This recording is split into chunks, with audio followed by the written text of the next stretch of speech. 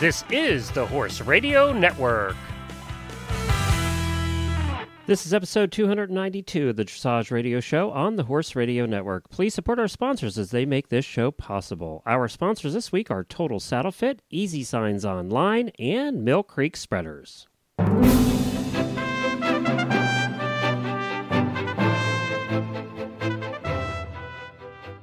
Well, Happy New Year, everybody. Glenn the Geek here, and we are bringing you a best-of episode as Reese and Philip are enjoying the holidays, but they requested a certain episode be replayed again, one of their favorites from the year, and of course, it's a World Equestrian Games year, so they had an episode related to that.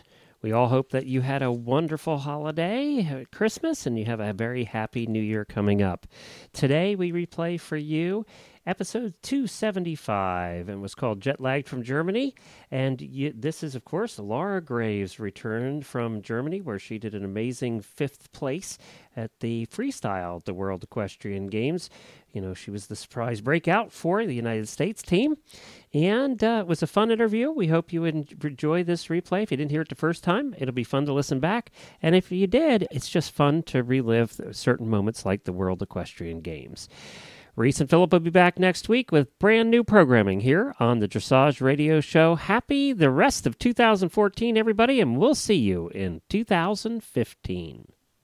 This is Reese Koffler-Stanfield from Georgetown, Kentucky. And this is Philip Parks from Fergus, Ontario, and you're listening to the Dressage Radio Show. Well, welcome back, Reese. Hi, Philip. How are you? I'm doing okay. I'm a little tired. But, yeah. I know. Well, Philip and I actually just got back from horse shopping in Germany, Holland, and Denmark. We got back kind of late last night, so I am definitely a little jet lagged. How about you, Philip? Yeah. Yeah, I'm going to have to apologize. I know that there's probably going to be a lot of editing for Glenn to do in this show because I don't know if many people know this from the show, but I have a zoning out problem. That usually gets edited out, but I think it's going to be bad today. I'm just, feeling tired. I got up early this morning. We actually we took a mare of a client of mine to a mare, performance test or evaluation with the Hanoverian Society. So, we landed yesterday. I got some sleep, got up early, and got this mare over there. 3 years old, first time going anywhere. For anybody that's been to these shows, they're a bit of a, there's lots of young horses there and foals and stuff, and it's a little bit crazy. So I had a big, kind of a long day, and and here you are. But that's horses. One day you're in Germany, next day you're at a mare show for Hanoverians, right? It is, and we had quite a good time. We went all over northern Germany and saw sort of the German breed, Hanoverians and Oldenburgs, and then we went to Denmark and we saw the Danish horses, which is sort of a Blue Horse. At Blue Horse, we went to Blue Horse. It was wonderful. Awesome. If anybody gets a chance to go there, it's a really cool place. We'll post some pictures of Philip at Don Schufero. He's like, take my picture. Take my photo. It was pouring rain. He was out in a mud puddle. I said, I don't care. Take my photo. Take my photo. And then we have a photo that we went to Holland. We were about close to Amsterdam and then went south. And that was awesome. And we have a photo that we'll post of us with Bonfire. Well, so it was not Bonfire, but Bonfire statue. Oh, sorry. The statue that's in Erp. In Anke's hometown in Erp, Netherlands, near Serherkenbosch. There is a statue of Bonfire, and I heard they're putting up one of Salinero. So that was really cool. Park. Yeah, it's in this park. We just sort of pulled our little like in a roundabout almost, right? On the side of the road. Yeah, it was funny. It was fun. So we were gone almost a week. So we had the show all organized, but it was a lot of fun. It was really educational, and we really enjoyed it. So bought some. Hopefully we'll buy some nice horses. So that was fun. So Philip was awesome. It's good times. Yeah. So well, that's why we're tired, and maybe this show will get a little off track. Right? Yeah, we'll be efficient. So, Philip, we've got obviously awesome news from the World Equestrian Games. Should we just do a quick rundown on that? Let's do it. I mean, you probably have been following it online. This is not new news. So, let's just let's give the medal winners and all that, and then we can get on to our show, which is going to be awesome because we have new shooting star of America, Laura Graves, on the show. Yes, I'm really I know. excited. We're really excited to have Laura Graves on the show. And we have our friend Geraldine Finn, who is an FEI rider and trainer from Virginia. She went to the WEG, so she's going to give everybody a really great perspective on what it was like to be a spectator at the WEG. So a fun show tonight. So we'll start off with Germany wins the gold team medal. Which we were in Germany when that happened, and everyone was ecstatic. Pretty happy about that. Yeah. Yeah, that was good. Good Great time to Britain be there. silver, Netherlands bronze, and the big surprise, not a medal, but USA, I guess it's copper, right, after bronze? Yeah, I don't know. Fourth place for USA. That was amazing. Congratulations. Yeah, no, it's good. It was really exciting. It's for all of those teams. So very, very well done. We have Vallegro and Charlotte Desjardins, who's my favorite. They won the Grand Prix gold, Damon Hill the silver, and Desperado bronze. And for the freestyle gold, Charlotte Desjardins and Vallegro, again my fave, Damon Hill and Parseval from the Netherlands were bronze. So really, really a wonderful games. There's stuff online all over about it. You can see the rides, and we would definitely encourage everybody doing that for sure. Check it out. Yeah, I mean, awesome. I think it ran fairly smoothly for all those, for the riders and stuff. Something to note, that I saw from the scores coming up and all that. There were a ton of riders, 70% and above, and lots of riders in the 69 percentile. I mean, these scores just keep going up and up, and a lot of competitors from all over the world are now, getting their game together, and I think it's really getting very competitive up at the top, isn't it? Yeah, it is. And I mean, really, if you don't have almost getting close to 80%, you're just not going to be competitive. And that's definitely different than it was many, even 10 years ago. So I think it's becoming, you've got to be up in that range. And in the U.S., Laura Graves and Stefan Peters and Adrian Lyle and also Tina Cognac, really, they were almost everybody was in the 70s. So that was great for our team for sure. Well, right after this commercial break, we're going to have Geraldine Finn, FEI rider and trainer from Virginia, on the show to tell us what it was like to go to the World Equestrian Games. One of the most common and dangerous saddle fit concerns is the restriction of the shoulder's freedom to move. Some saddles slide over the shoulder blade while riding, some permanently rest on the top of the shoulders, and some pinch behind the shoulders, which inhibits full movement and leads to soreness and poor conformation. Short of buying an entirely new saddle, what can you do to give your horse the comfort to freely move his shoulders and perform at his highest potential? The saddle fit solution you have been waiting for is finally here. TotalSaddleFit.com is proud to introduce the Shoulder Relief Girth. This strategically shaped girth actually moves the girth line of your saddle back over 1 inch, thereby freeing your horse's shoulders from the saddle. Traditional girths pull saddles up against a horse's shoulders and often over the top of the shoulders. The Shoulder Relief Girth's recessed ends allow for the billets to buckle into the girth farther back to give your horse unparalleled freedom of motion. An added bonus to the Shoulder Relief Girth's unique design is the elbow comfort feature. The recessed ends, designed for saddle fit, now relieve pressure for elbow comfort as well. Similar girths can be purchased for over $275. But thanks to the enormous popularity of the Shoulder Relief Girth, we are able to offer them for only $124.95. We are so certain that your saddle will fit better and your horse will be more comfortable that for a limited time we are offering a 30-day, 110% money-back guarantee. If you are not totally satisfied with your Shoulder Relief Girth, send it back for a full refund plus 10% of the purchase price. Don't wait.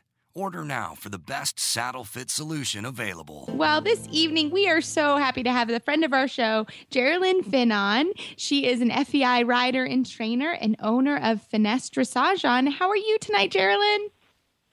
Doing really well, Reese. Thanks. Nice to hear from you guys.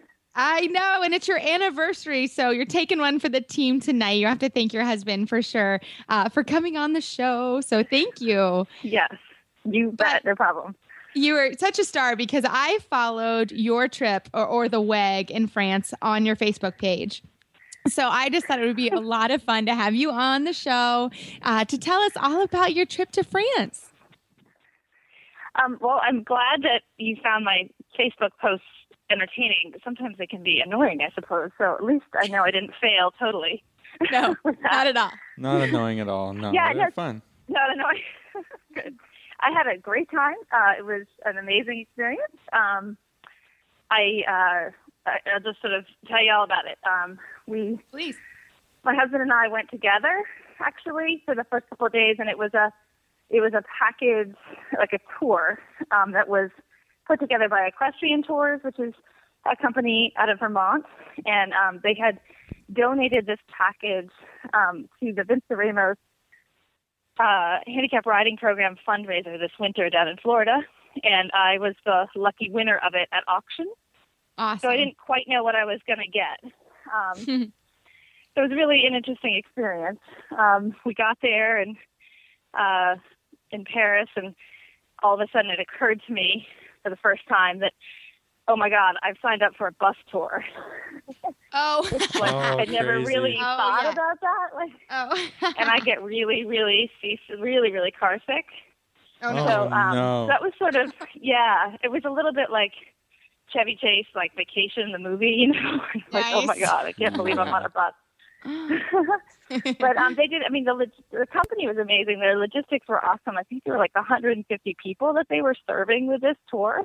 Oh my gosh. And all the people that were there, part of it were wanting to see different parts of the WAG. So logistically, I have to say they did a really good job. The first 2 days we were there, we were on a tour we did the Normandy beaches, and then we did the opening ceremonies, and then we did Mont Saint Michel. So they had this sort of like pre-horse part of it, which was really nice.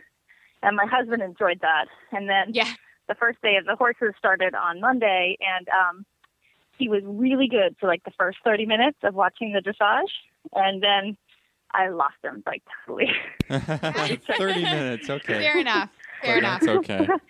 So he was kind of a trooper, and he got through the day, and then so I didn't see all of the Grand Prix that first day because we kept doing other things to try to entertain ourselves. And then he went to visit, my sister lives in Paris, and so he went to visit them, and my friend, who used to be a customer of mine, who lives in London now, she came and joined me, and we got to watch the rest of the horse show together. Horse show, that's what it is. Well, hang on, Geraldine, really hang on. Before you get too far, I want to hear a little bit about the opening ceremonies because I didn't. Okay, see I'm not much. I'm not your person for that because I skipped it. Oh, you skipped it. Well, Yeah. that's funny. All right, well then. And actually, but I mean, I can tell you that everybody that went to it thought that the ceremony was really amazing. The logistics were really bad. They had only one opening to get people into it. It was really crowded. It took hours. And like I was sitting in our hotel, and the people, there's about maybe 100 people on the tour in our hotel. And when they came back, they didn't get back until like 1:30 in the morning. Oh wow. Because it took forever to get everybody on the buses. It was just a little bit of a nightmare. But it kind of warned us that it could be that apparently opening ceremonies are sort of a trial run, you know, for the event organizers. And they were hoping it would be better after that. So I didn't do the opening ceremonies, but I heard they were really good. So sorry about that. Well, that's okay. No, that's good. okay. That's But good. I have heard that there were some logistical issues in general with this WAG. There were a lot of that kind of stuff. Yeah. I mean, the scope of it was really interesting because you had you had three venues in the city of Caen, Caen, and my French is terrible, but that's how I think you say it. It's Caen, and so you had dressage there, and you had reining happening that week, and you had para dressage happening that week, and I don't know if there was something else happening in the city. And then an hour outside of the city at Haras Dutin was the eventing that started later in the first week. So nothing was particularly close. So they connected things in the city with a shuttle bus system that was vastly under-supported. I mean, you're talking about 10,000, 20,000 people, and there were 4 shuttle buses that had like a 2.5 mile route. Oh my God. It was terrible. Yeah, like if you weren't capable of walking long distances, you weren't going to get anything done even in the city. Yeah, but that to me is like typical French. My sister's lived there for a number of years, and she's just there's just so many things that the French do well, and logistics are not one of them. So anyway. I love it. That's sort of the going, and then that and waiting in line. Everybody came home from the opening ceremonies, and there was just all a Twitter because, oh my God, and the people were cutting in front of me, and nobody was making a queue, and I thought that's what people do here is they make a queue, and I'm like, no, it's France. You have to cut. Like there is no line. They won't even know that you're there. You have to push your way in. So anyway, gosh. So yeah, so it was France, but it was still. I mean, the event itself was really well organized. The stadium was fine. I'm not sure if you guys heard about this, but the stadium where the dressage was all it was a big soccer stadium, so quite robust, and it was nice because most of the seating was covered. So when it was raining, only the riders were getting rained on, not really us. That's nice. But, the bathrooms. Did you guys hear about the bathrooms? Oh no, I kind of. Tell us about the bathrooms. So they're what they call Turkish toilets. Oh. So they're for the women's bathroom. They're just holes in the ground. Wow. So I had so many of my friends were like, in their 60s or whatever that are there to do this as a vacation, and they're like, oh my God, I got to go somewhere else. I can't stay in here. I don't know what to do. Just a hole in the ground. So that it was really kind of classic. Wow. Yeah. That's intense. Yeah, you can cut that part out of the family show if you want. No, I love it. No, that was a huge complaint actually for the whole WAG were the Turkish toilets. Like I've heard about that. Oh, you did hear this? Okay. Yes, I've heard about it. Something about that. Yeah. Well, how was the stadium? How was the stadium great. and the riding and? Yeah, the stadium was good. I thought you had like a really good view. I actually went to the London Olympics with my friend as well, and that was amazing. But you were really far away, kind of from almost all the seats.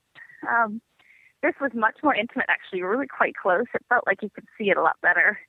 And they had open seating, so you had a ticket that was for like a section, but not for a particular seat. So the end result of it was actually that they never really checked the ticket.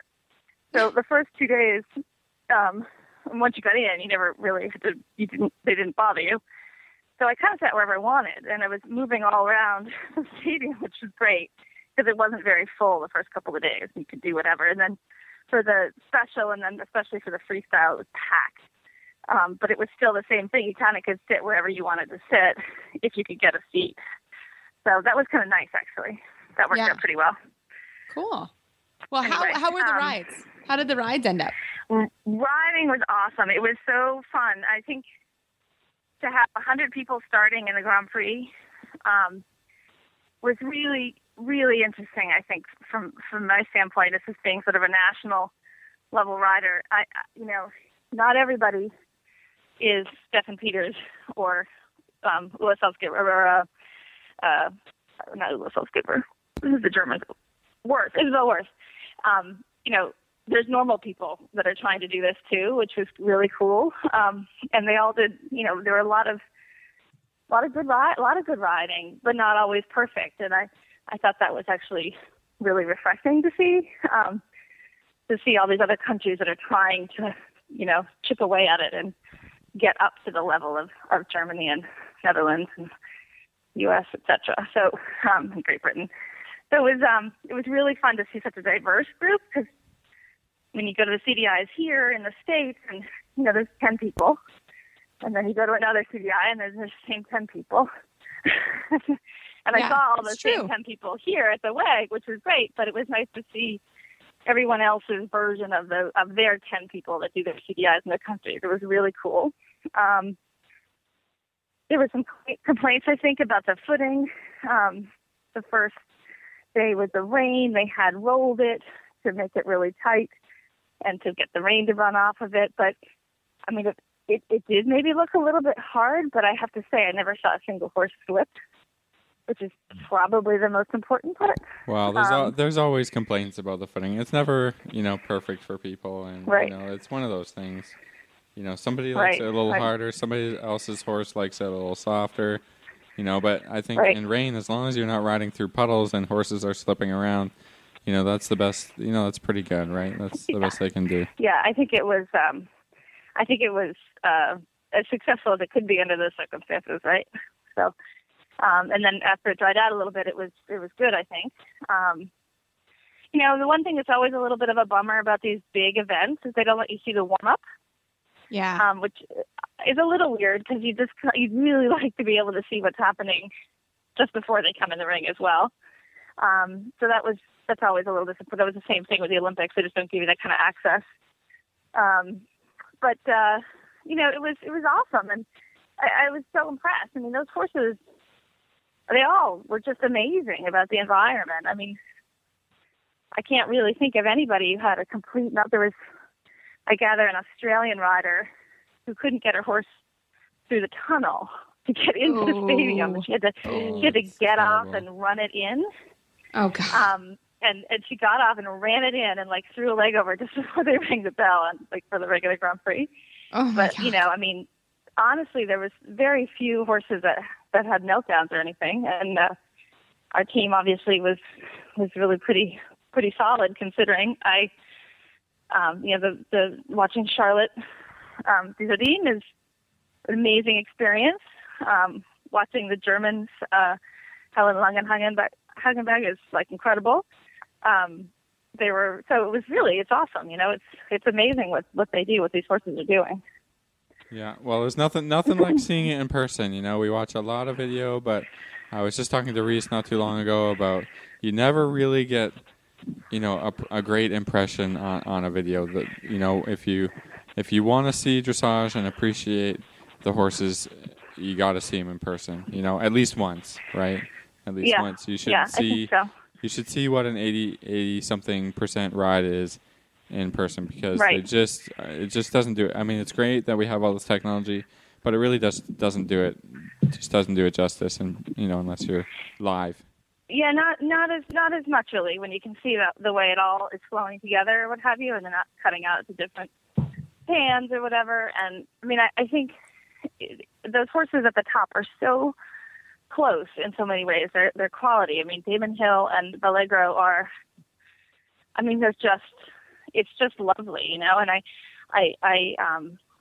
think it's really nice. I guess the top riders in our world at any given year, you're going to have a collection of usually the same couple of them for a period of years, right? If everything goes well. And I have to say, Vallegro, Damon Hill, I didn't get to see Isabel's new horse. Our bus was late. Oh no! Getting to the stadium, and they had her ride at 8:00 on the second day of the Grand Prix, and so we couldn't, or the first day. I can't remember which day it was, but we didn't make it. We got there at 8:20. There was just no way with traffic and being on a tour. It just didn't work, which is people were so upset about. And then she scratched for the latter part of the event, so I didn't get to see her, but. Those horses are so high quality. It's and the training is so great because you just don't get the impression that there's a lot of tension. It's super fluid, super harmonious, and it's lovely to watch. And they have a lot of confidence. And I think that when do we get to talk about Laura Graves? Is now good? Yeah, talk about Laura. She's coming on the show tonight, so let us hear. Yeah, so I'm a huge fan. I mean, I think everybody has to be to hear what she's accomplished and to see what she's done in such a short period of time. It's really, really awesome. And so it was my first time seeing her. I actually didn't let myself watch any videos or whatever of her prior rides getting to this point. And so I had nothing, pictures, didn't know what color the horse was, nothing. And she comes in to the arena, and I don't know if you guys have seen it or whatever, but, everybody that comes into these rings, they come in working, I mean, Reese, you and I know this from Conrad, right? You go in and you work, and your horse thinks it's working around the arena. It doesn't know the difference between being in the ring or being out of the ring or whatever. And she comes in on this giant horse at a crawl. I mean, she's just at a crawl. She's just tiny, quiet, step-by-step walk not doing a thing. And there's an enormous, the crowd, they told the crowd to cheer before they come in and after. There's enormous atmosphere. And walking over, they walk past the gate. They just barely make it over to the judge at E or B before they ring the bell. So she just turns around at the walk. And then picks up a can and goes in. And the first day she had only one real hesitation with the horse in the collected walk. It was a little spooky down at the judge. It didn't even spook. It just stopped walking for a moment, and she held her peace and gave the horse a moment, and then it carried on like nothing had happened. It was really impressive. And the bond between her and her horse was so evident. It was so cool. It was so cool. He trusts her so much, and she did nothing to threaten that. Under the pressure of all this stuff that she did, she never kicked, she never pulled, she never did anything to mess up that bond with her horse, and her horse just kept answering for her every time she asked. It was super cool. It was really amazing. That is awesome. Well, I love it. That is such a great story. And she's going to be on the show tonight, and we'll get to hear her whole story. But I think she definitely was the darling of the games by all means. And what a cool feeling to actually be there and to see it. So, Geraldine, we thank you so much for your time tonight and telling us the whole story from a spectator standpoint. I think that's such a cool thing to do. So, Geraldine, I felt very lucky to be there. Yeah, absolutely. How can our listeners find you online?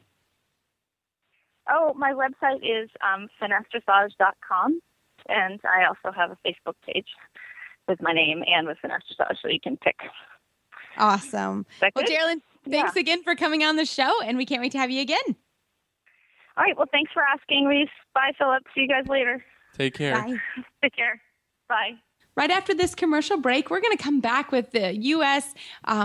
Big star of the World Equestrian Games, Laura Graves, and she's going to tell us all about herself and her story at the WEG.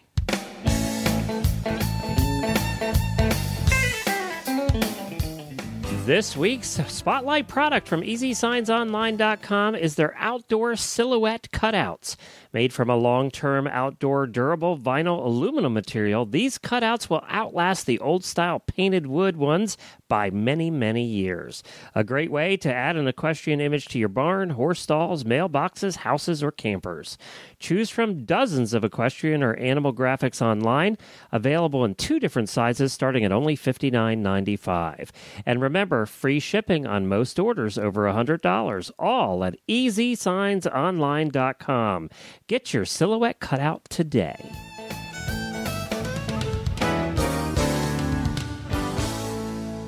Well, it is really our pleasure tonight to have the American superstar from the World Equestrian Games, Laura Graves, on the show. Laura, welcome. Thanks for having me, guys. Well, we are really, really thrilled to have you on. And we've been watching, Philip and I, watching you through the whole games and cheering from Canada and from the U.S. And we couldn't be more excited for you. So let's start at the beginning. I mean, you were here at the CDI, did it in Kentucky, and did a beautiful job. But how did this journey start? I've been with this horse for his entire life, and actually the better part of mine, I guess, too. So it's been, when people say it's a long journey, it is a long journey, and I've been really fortunate to have this long journey with one very special horse. I've had him since he was a foal, and we've just, kept plugging along and finding the best trainers that we could afford, and well, I mean, just before you get too far into it, what made you decide to buy a foal, and how did you find this foal, and what made you buy this foal? Sure. A bit of dumb luck, actually, I think. When we were shopping, we had a very limited budget, and that leaves you with limited options. And so those options for us were maybe to buy something. I guess I was maybe 13 at the time. And so with that budget, we could buy something with maybe a little bit of schooling, but was really not that great of quality, and maybe a little bit older. or we could take a gamble on a foal, and that's the route we ended up going. I rode some horses that were in our budget, and just nothing got me excited for a new horse. And so seriously, girl, when we're in Vegas for the World Cup, I want to go with you to the casinos because I am super impressed. You are a gambling woman that I want to hang out with for sure. Actually, I have to give my mom a little bit of credit because she has such a super eye. She grew up with Morgan horses. And so when we were looking at all these videos of foals, she's actually the one who chose this particular foal. And I think, yes, it's a little bit about skill, but it's a lot about luck. So what is his breeding? just as an interest. He is a Dutch bred horse. His sire is Floret Ass, which is a Westphalian stallion. I think he's maybe still in Sweden. And his dam line is actually a harness horse. No kidding. Wow. Yeah, I'm taking your mom. Okay, I'm sorry. I'm not taking you. I'm taking your mom to the casino in Vegas. She loves it. She'll go. Fabulous. So you brought him up. You got him when you were 13. That's incredible. I know. I guess it's kind of been how we've done it. The horse I had before this one was the first horse we ever paid any money for, and he was a little quarter horse from Canada, and I guess I was, I don't know, 4th grade, something like that, and he was 4 years old. So I've had good luck with, getting young horses that I like and have not turned me off from riding, I guess. No, I would think not. So how was it to what was your whole kind of development of an international horse? How did that work? I think it was probably different than a lot of people who know they have international horse right from the beginning. I was extremely naive, and he grew up like a regular horse. I'm sure he's been fancy all of his life, but because I didn't know any better, he was in the field all the time. He had lots of pasture buddies, had a really, horse-friendly upbringing. And then I had a lesson with Madeline Austin, who breeds Dutch horses up in Vermont. And she said to me, well, he's an international quality horse, don't you? And I, of course I know that. Of course I know that. I had no idea. And so I had no idea. And so at that time I thought, well, I better get serious about this. And that's when my game plan with him really changed. So what did you do? How did the game plan change? At that time, I guess it was maybe late 2008, I started applying for working student positions. And I figured if I'm going to do anything with this horse, he was 6 at the time, I said I better, get to it because he's not getting any younger. So I ended up landing a position with Ann Gribbins down here in Florida. And I moved down here in the spring of 2009. And he was maybe going about 2nd level at the time. And it's just like you train any other horse. You teach them the basics, then you teach them, a little bit of the tricks, and then you go back, you make sure you know the basics. And it's all the same, but some of them are just stars. And I'm really lucky that he's one of those. Wow. That is amazing. So kind of fast forward in the training to this winter in Florida. How did you start to think, okay, this WEG thing, this could happen? Yeah, I mean, I think this WEG has always been something I knew if we were going to make a team, this would be the first year that we would have the opportunity to do so. He's a really sensitive horse. And so him being 12 this year, he would not have been able to handle this pressure any sooner than we did. And so I guess last November, I was in a clinic with Debbie McDonald, and it just worked. We had 2 days of her coaching me in a way that it directly relates in that moment and improves your riding. And it's so amazing when you can connect like that with a trainer, that you have to stay with them. And when it's a program, with the horsemanship in mind, then it just seals the deal. And we spent all spring training, and it really didn't come together for us until Gladstone. And wow, you finished second overall? Unbelievable. Well, I wanted to make a point first. Is that when was your first Grand Prix?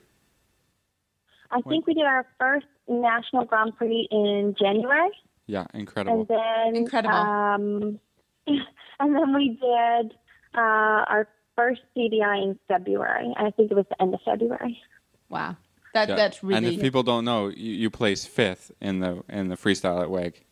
Correct? In the world. Yeah, we finished fifth in the freestyle, and we finally broke that 80%. And what do you mean you finally broke? Oh my God! It's your first year at Grand Prix. You finally broke. That's amazing. It's been this huge goal that we've had, and people always.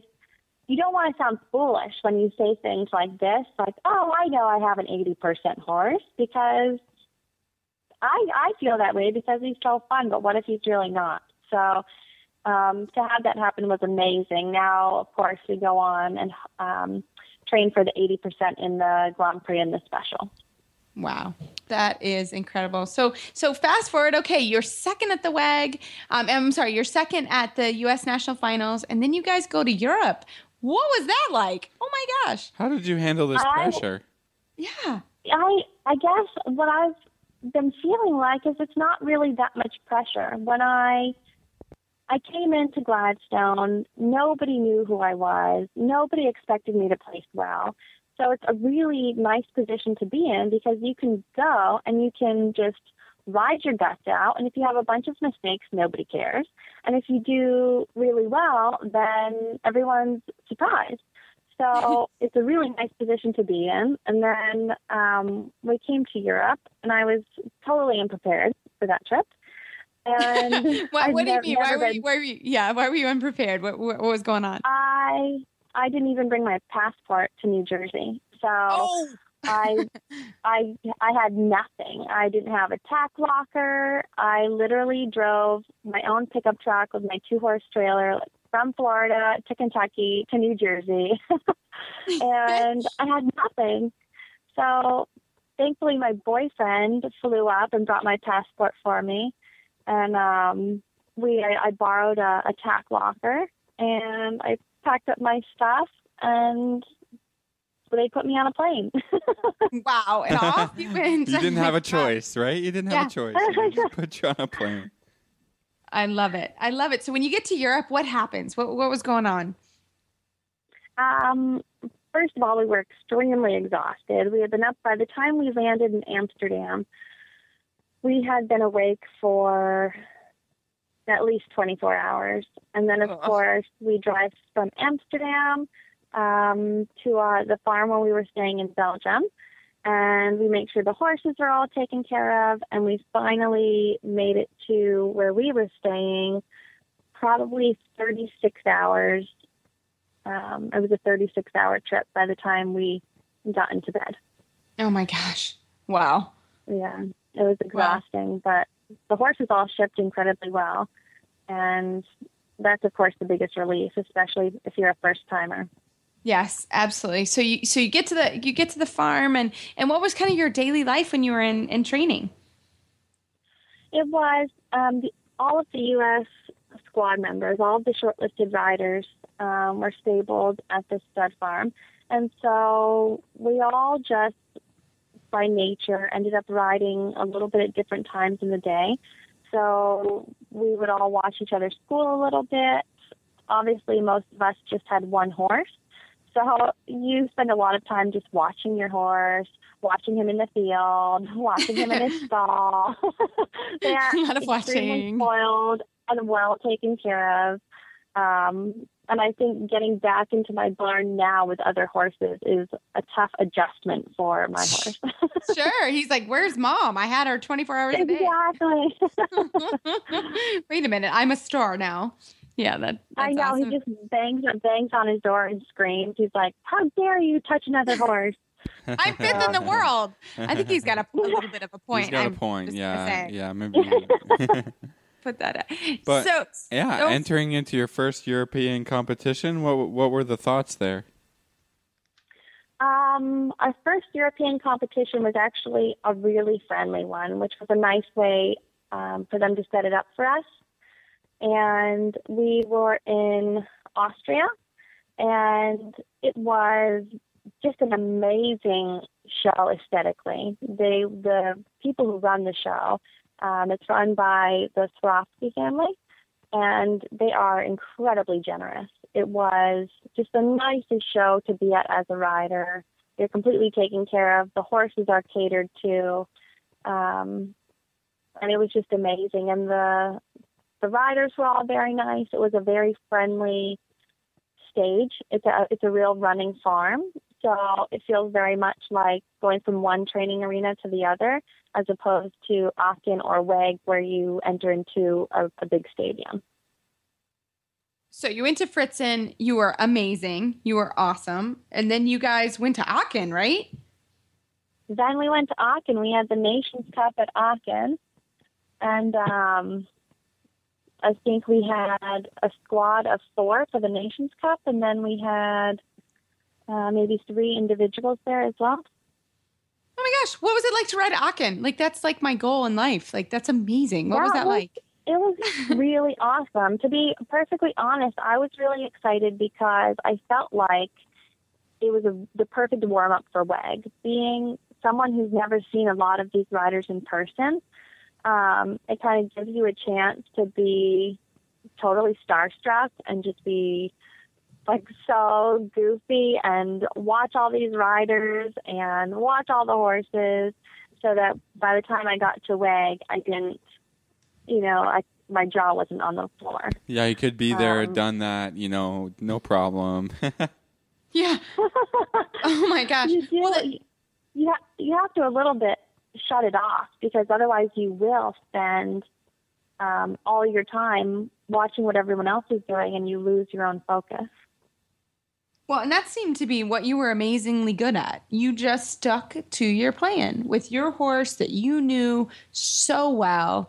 And I mean, that is totally to be commended. That takes riders years and a lot of sports psychology to do. And you did. It's true. I mean, you just did an amazing job through all of these competitions right up to the WEG. I mean, here you are in the main stadium at the WEG. What was that like? Oh my gosh.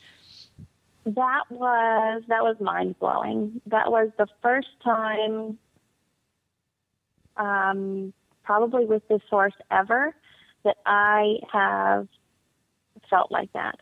I actually had the feeling during opening ceremonies where we went through with the team, and I was like a kid in a candy shop. I was just jumping up and down on the inside. I was so excited, and I didn't think I would feel that way. But when you see people in the stands waving the American flag, and you're in another country, and these people have flown over from your home country to come and see you and your team, it's an amazing feeling. And to have that and then take it into competition, I will say Tuesday was the first time that I had felt pressure, because I knew at this point people expected me to present a certain score. Sure. And there was pressure. You started to prove yourself, and now people are looking for you to produce, right? I mean, yeah, and I think, like I said, being at the bottom is maybe not a desirable position, but it leaves you nowhere to go but up. And when you start doing really well and people expect things, they sometimes forget that horses are horses and humans are humans, and we're both likely and very capable of making mistakes.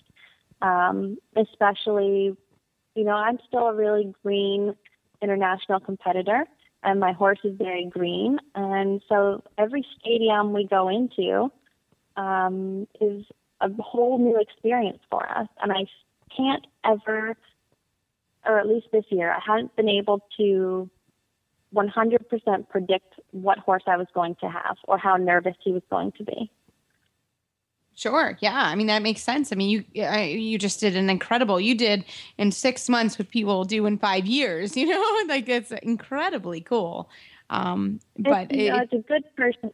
It's a good personality in a horse who just rises to the occasion, because they won't all do that for you.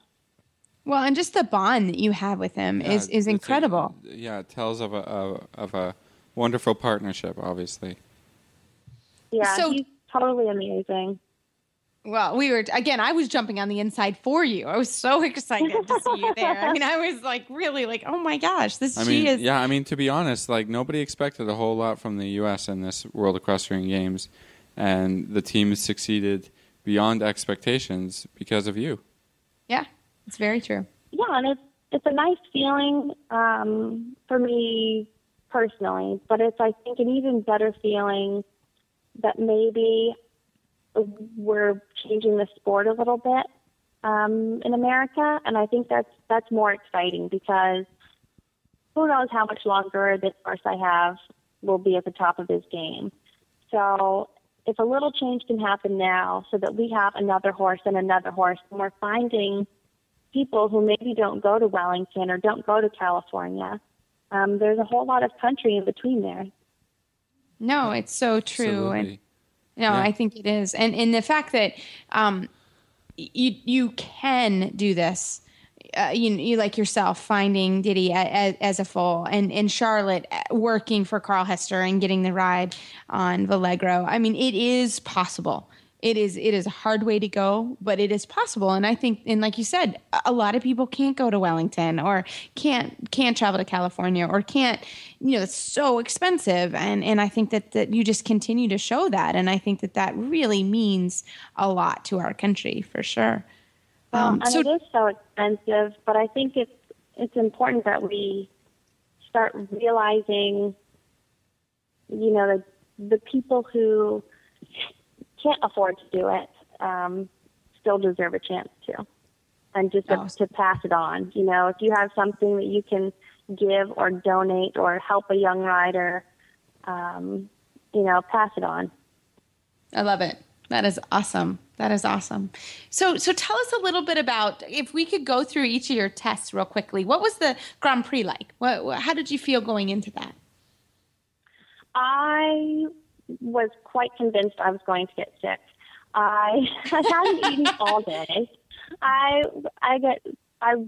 Sometimes I'm worried to eat, because there's nothing worse than entering the arena and feeling what you just had for lunch, like a pit in your stomach. So I didn't eat breakfast. I think my ride was about 10 o'clock in the morning, and at my warm-up, we were pulling off my boots, and I needed a drink of water, and I said, I feel sick. There's this, my stomach is so tight. And Robert said to me, oh, you're just nervous. And I said, I don't get nervous. I just have this feeling in my stomach. And he said, no, that feeling in your stomach, Laura, those are nerves. And it was a big shock to me, because I haven't had that in so long. So you had nerves in the Grand Prix, but you went in there and you rocked it. Let's just be honest. You were awesome. So what did it feel like going into the special? Going into the special, I felt much more like myself. I felt like my horse was reliable. We had spent a little time the morning of the special, what I call sugar training, where you take them to whatever they're afraid of in the arena, and you just keep feeding them sugar and sugar and sugar. So they really liked the thing that they were afraid of. And I felt much more comfortable in the special, and I wanted to go in and just put the pedal down. So that's what we tried to do. And he was amazing and had no real mistakes, which made me really, really proud. And he posted a super strong score. So that was a really amazing feeling for us because the ride felt really good, which as a rider, that's what you really care about, not so much the score. Yeah, that's awesome. And so you find yourself going into the Grand Prix freestyle at the World Equestrian Games. What did that feel like? I know it. I know it. I think to be dwindled down from that many competitors and the best competitors from all over the world was a bit of a shock. And luckily, we've been preparing for the freestyle. So, we spent so much time making sure that my horse was good in the Grand Prix test. And then all of a sudden, he was good enough in the Grand Prix where he qualified for the special. So then we have to make sure we're good enough in the special. And then in the past couple shows, he's been good enough to get through to the freestyle. So we really had to focus our energy there. We realized that was the weak link in our program. And really from Aachen until WEG, we spent pretty much all of our training sessions working on the choreography and the music. And so we would be prepared in the event that we made the top 15. So what was it like to finish fifth? What was it like to finish there? Yeah, finish fifth in the world. I'm like excited for you. I'm like jumping out of my skin. I know. What was that like? I mean, we finished fifth. I have to say it still leaves me hungry. I'm just so competitive. Obviously, I could not possibly ask for a better year than we've had. That would just be greedy. but I do have to say that I want to be the best. It's just in my nature to be the best that I can be, bring every horse, to their full potential. And it'll just be an exciting year for us next year if everything stays on course. Well, what is the course then? Tell us what's coming up. What's up for Laura Graves? What's her next surprise? Well, What's we have a lot going on. We have a lot going on now. We are relocating and growing our business, which is a good thing.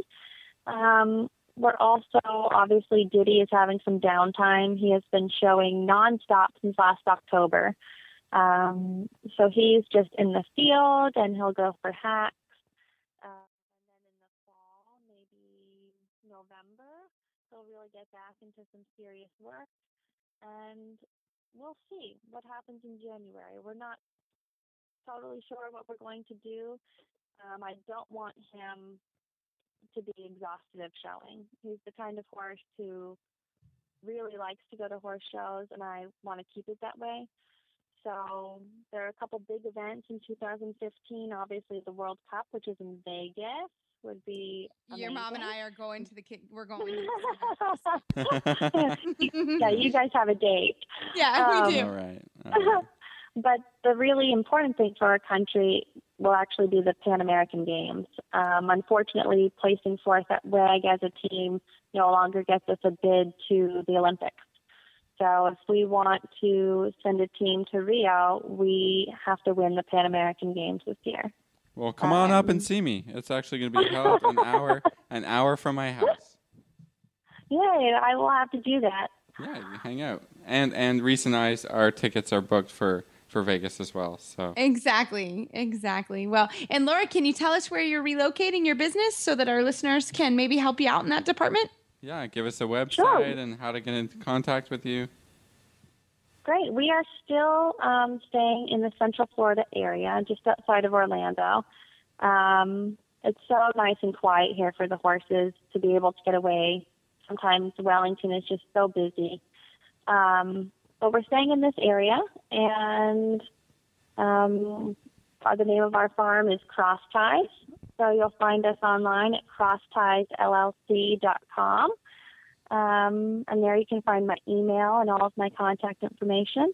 And we've got a few weeks to get our ducks in a row, and hopefully we'll have some exciting news for everyone very shortly. Excellent. Well, we hope you'll stay in touch with us and come back on and can just tell us how you and Diddy are doing in the future. Thanks for coming on. You're a busy lady right now, and we really appreciate it. Thank you, guys. It was a lot of fun.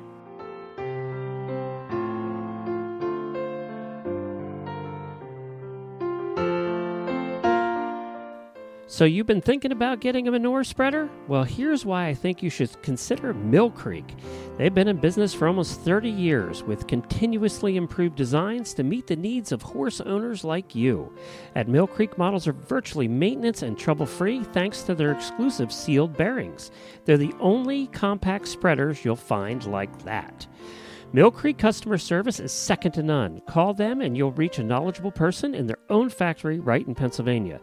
With 8 models available, they're happy to help you choose the right spreader for your budget and barn. 5 models can be pulled with ATV or garden tractors. If you'd rather have a PTO drive, they've got those too. At Mill Creek, spreaders have the lowest sides and tongue weight of any on the market. One of the biggest problems we always had with our spreaders is they just rust. Everything rusts out, and then you have to replace the metal, and it's just a pain. If you don't want to ever have to worry about your manure spreader rusting again, then consider the Mill Creek stainless steel line. They are the world's first and only compact manure spreaders built out of stainless steel, and they're warranted against rust-through for life. Julie Goodnight, clinician and star of Horsemaster with Julie Goodnight on RFD TV, has owned and used the Mill Creek spreader every day for over 9 years. She knows they represent great value and quality and is proud to endorse them. So for the best compact manure spreading equipment you can buy, check out Mill Creek's lineup. Years of trouble-free operation will get you out of the barn faster and give you more time for your horses. Give them a call today at 800-311-1323 or visit their website at millcreekspreaders.com. The perfect holiday gift.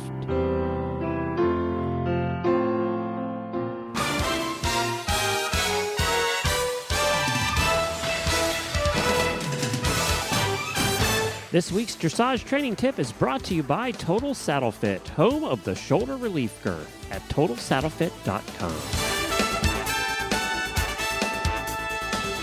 Well, now we have the Total Saddle Fit trainer tip of the week. And we want to again thank Laura Graves for coming on the show. She's a busy lady right now. So it was really fun to have her. So Philip, what's our trainer tip of the week? We're doing it tonight. Yeah, this one we're doing. We've been doing a lot of them, but we've been getting a lot of great questions on, via the Facebook page and email, and we're happy to try and figure these out and help you, help the listeners with questions and training and give our perspective. So let's get right to it. I got this email here from someone who needs help with their horse's walk. She says, I am currently showing first level, and I am trying to prepare for the second level. She says, I think I've recently received some bad advice. I was told to hold my mare in collected walk and practice this as well as hold her going into canter from walk. But she wants to jig and get stiff during the working walk. This is not cool, not good, I guess, during my first level test. I was also working on walk to canter transitions, but I've put that aside until after our regional championships. There must be a better way. Things that I've done that seem to have helped: practice going from working walk to what I think is extended walk, not quite free walk, and back to working walk. I can have 3 nice steps of more collected walk before she begins to brace. So I try to let her back out before she braces. I have also been moving the bit around, gently massaging the mouth and doing some slight shoulder fore. And I also play with this while on the trail instead of riding in the ring. I guess she needs help with her working walk and not to be jigging in the, preparing for the transition to canter and moving up in the levels, but not ruining her first level test. So Reese, I guess, Yeah. I think we got lots of information here. Yeah. What do you think? Actually, I think a lot of the things that she's doing would be exactly what I would tell her to do. I mean, I think she's doing a really good job thinking shoulder fore. She's practicing it all the time, which is excellent. I'm really happy that she's doing that she's practicing forward and back, watching the neck as she's going through. That's excellent. I love that she's practicing when she's on trails. I think a lot of times, we all get a little, and myself included, get a little lazy out there and you're having a good time and enjoying your horse. But, that is really, really excellent. So, I mean, there are a lot of good things here. I think always when you're practicing tests, and I have one particular mare that I've trained since she was 4. She's a client horse, but I've trained her since she was 4, and she's 12 now. She knows when that canter walk transition's coming. So whenever we practice the tests, we are very, very careful to practice. We never canter in the same place. We always walk, we always circle, we always halt. So we're always cognizant of that, that sort of whole idea that she's going to jig. Again, it's a hard one to fix. I mean, they're smart. They know what's happening. They know that that's coming. So I think anytime that you can do circles, you can do walk, halt transitions from the walk. You can pick him up. You can and go back to the free walk or the extended walk, depending on what you're doing. I think that those are all really good things, and things that I would continue to work on. Always watching the rhythm in the walk is hugely important. Watching the activity, being able to pick her up, bring her back down. These are all really, really important things. So I think you're on the right track. I would also just tell you to don't get frustrated with it. I mean, it's probably something you're going to have to continue to work on for a long time. So those would be my suggestions. But overall, I think she's doing a fairly good job of what she's trying to accomplish. What do you think, Philip? Yeah, I mean, you're right. And I think definitely putting the walk canter aside for a little bit until after our regional championships is a very good idea. Just be practicing what you want to make perfect at the moment. And then, as soon as it's over, you can go right to work on it. I think with a walk, I tend, in a horse that jigs in the walk or starts to trot or whatever, I like to do a lot of lateral work. So not just for shoulder forward, but definitely increase the angle to shoulder in, and then increase the angle again to a little leg yield. There's no problem in doing that, and even in a test, I don't think the judges hate to see a little shoulder in, because when you get those legs going a little bit sideways, then it's very hard for the horse to start jogging a little bit. Something else to be cognizant of is the tension in the rider.